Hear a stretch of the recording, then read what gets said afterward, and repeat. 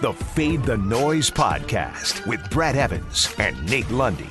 Place your bets. Brad the Big Noise Evans here, joined by the good sir, Nathaniel Lundy. This is the Fade the Noise podcast presented by DraftKings Sportsbook. And Lundy, God bless live lines. That's all I got to say. And one of the best live teams to bet on, no doubt, the Gonzaga Bulldogs. What they did last night was almost too predictable, right? They get blown out of the building in the first half against BYU, and BYU was shooting like a completely unsustainable 70% from distance and like 71% from the field. And I said to myself, there's no way they can maintain this blistering pace.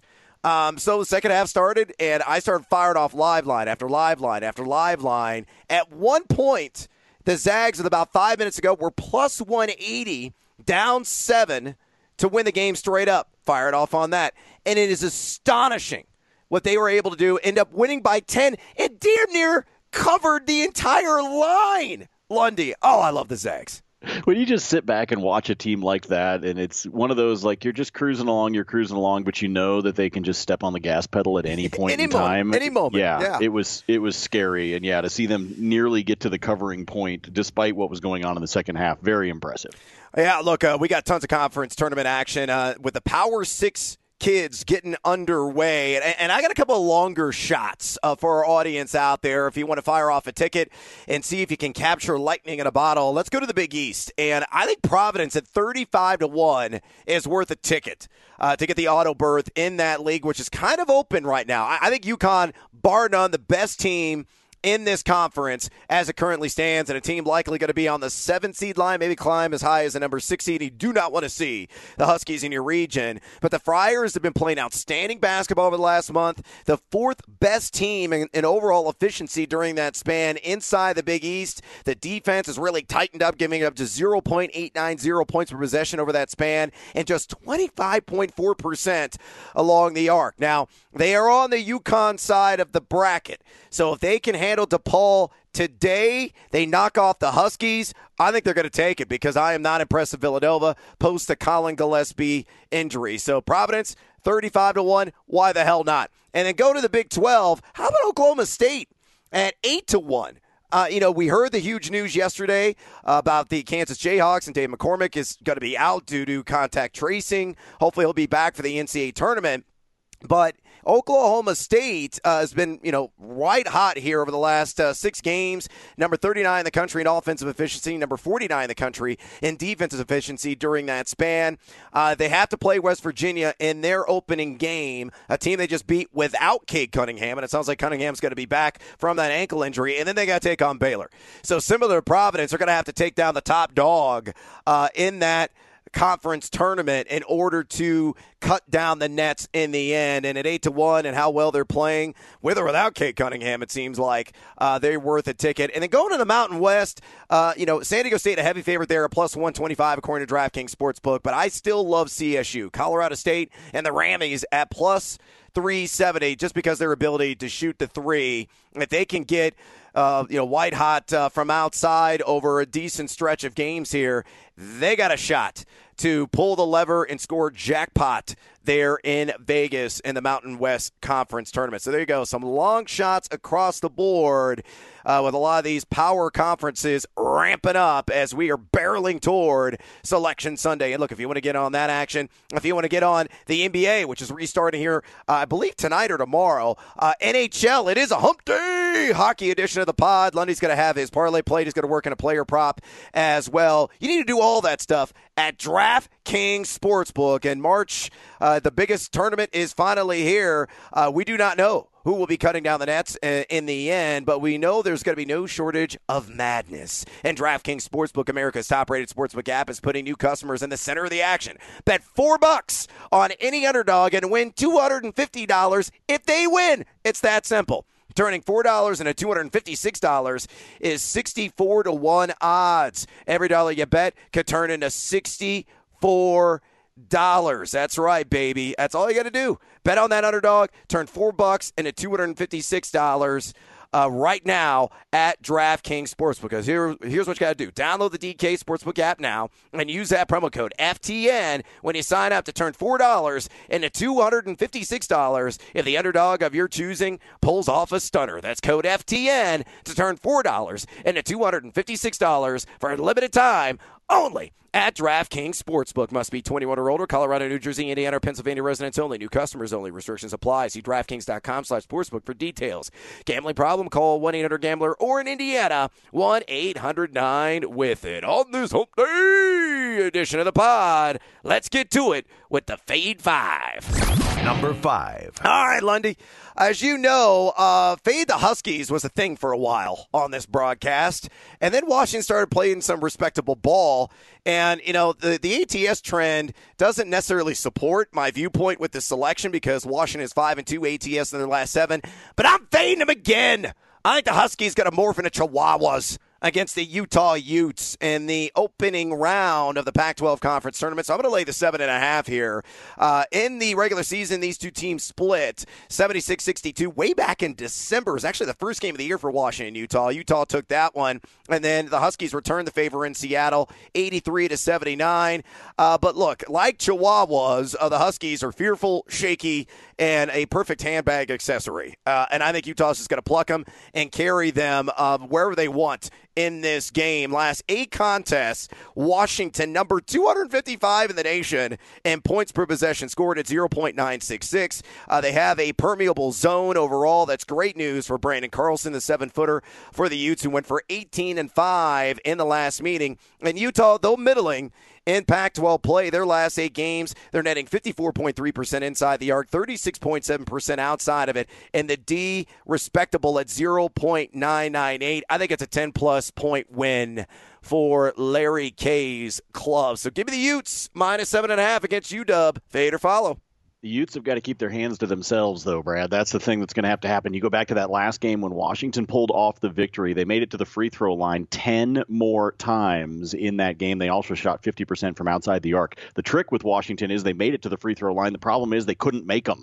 They only shot 59% from the line in that game. So, look, if Utah can keep Washington off the line, don't give them those freebie opportunities, even if the Huskies are going to miss them that often. At least don't send them to the line. If that can happen, then yes, Utah takes care of business and rolls as the 7th seed in the Pac-12 tournament. We're running with the Utes.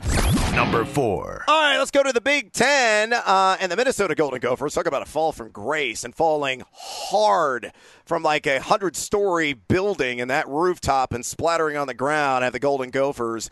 They're going up against Northwestern, and I'm going to go with the Wildcats at minus 2.5. What's really strange about Northwestern season, they started off hot in Big Ten play. I believe they started off 3-0, and then they lost every game in between, well, except for the last 3, in which they, bookended it with a 3-0 stretch. And one of those victories was against Minnesota as well. I think Northwestern, this last month, they've shown much improvement defensively, giving up just 0.926 points per possession. They have minimal size, but so does Minnesota.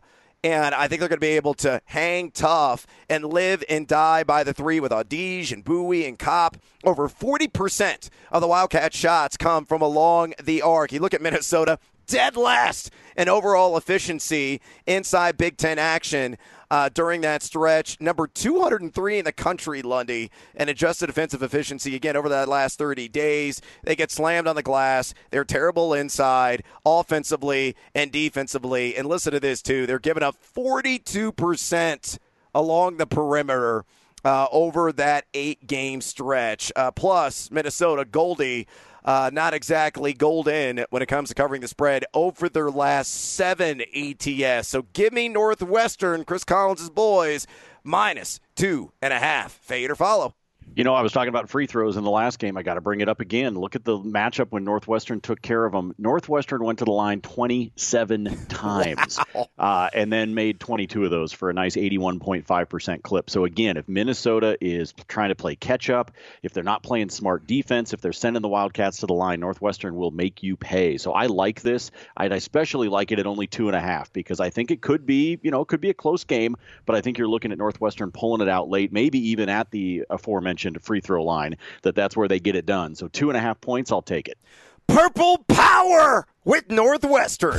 Number 3. All right, it's time for our MonkeyKnifeFight.com Monkey Knife Fight player prop of the day. We're going to focus on the ice in the NHL, which I know nothing about, so I'm going to tee up Lundy here in a moment. But go to MonkeyKnifeFight.com. Have an MKFing good time. It's just player props, over or under on all the favorite lines that you know and favorite players that you cherish as well. You string them together in packs of 2 all the way up to 6. The more you hit on, the more or less the over the under, the more cash you stuff into your pockets right now at monkeyknifefight.com and use that promo code FTN. Again, promo code FTN to get a free $5 game on the house as a new user. Lundy, drop the puck, amigo. Who are you liking tonight?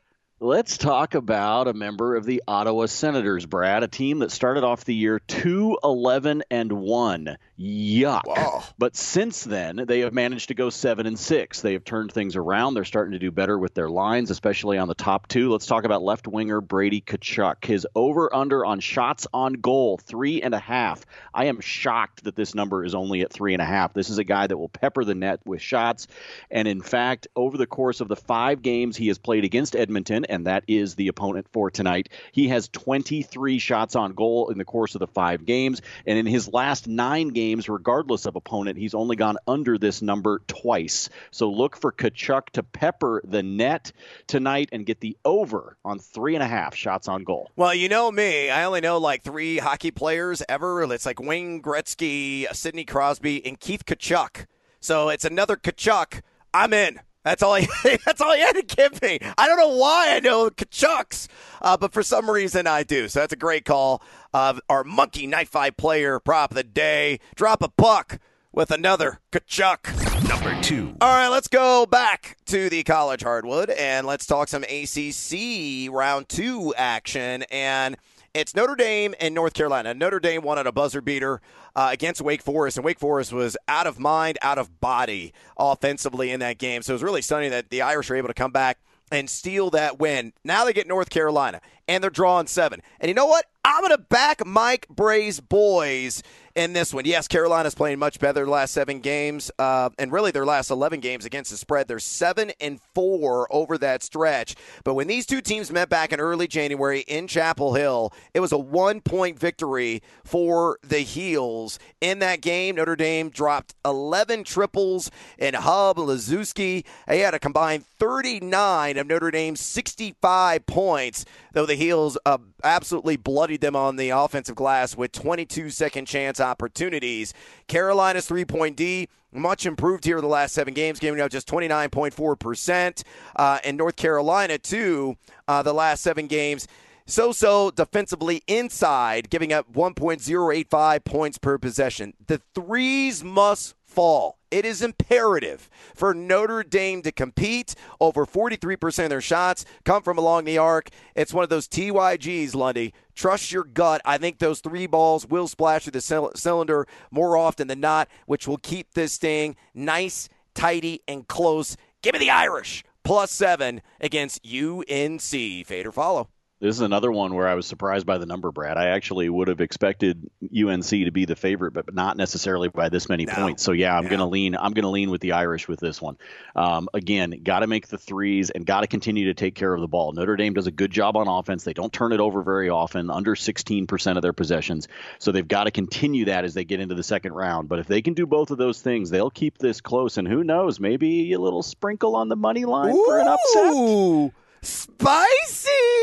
Number 1. All right, last and certainly not least, let's take it the ACC because I think we're contractually obligated just due to my relationship with ESPNU Radio on SiriusXM to talk anything about Duke.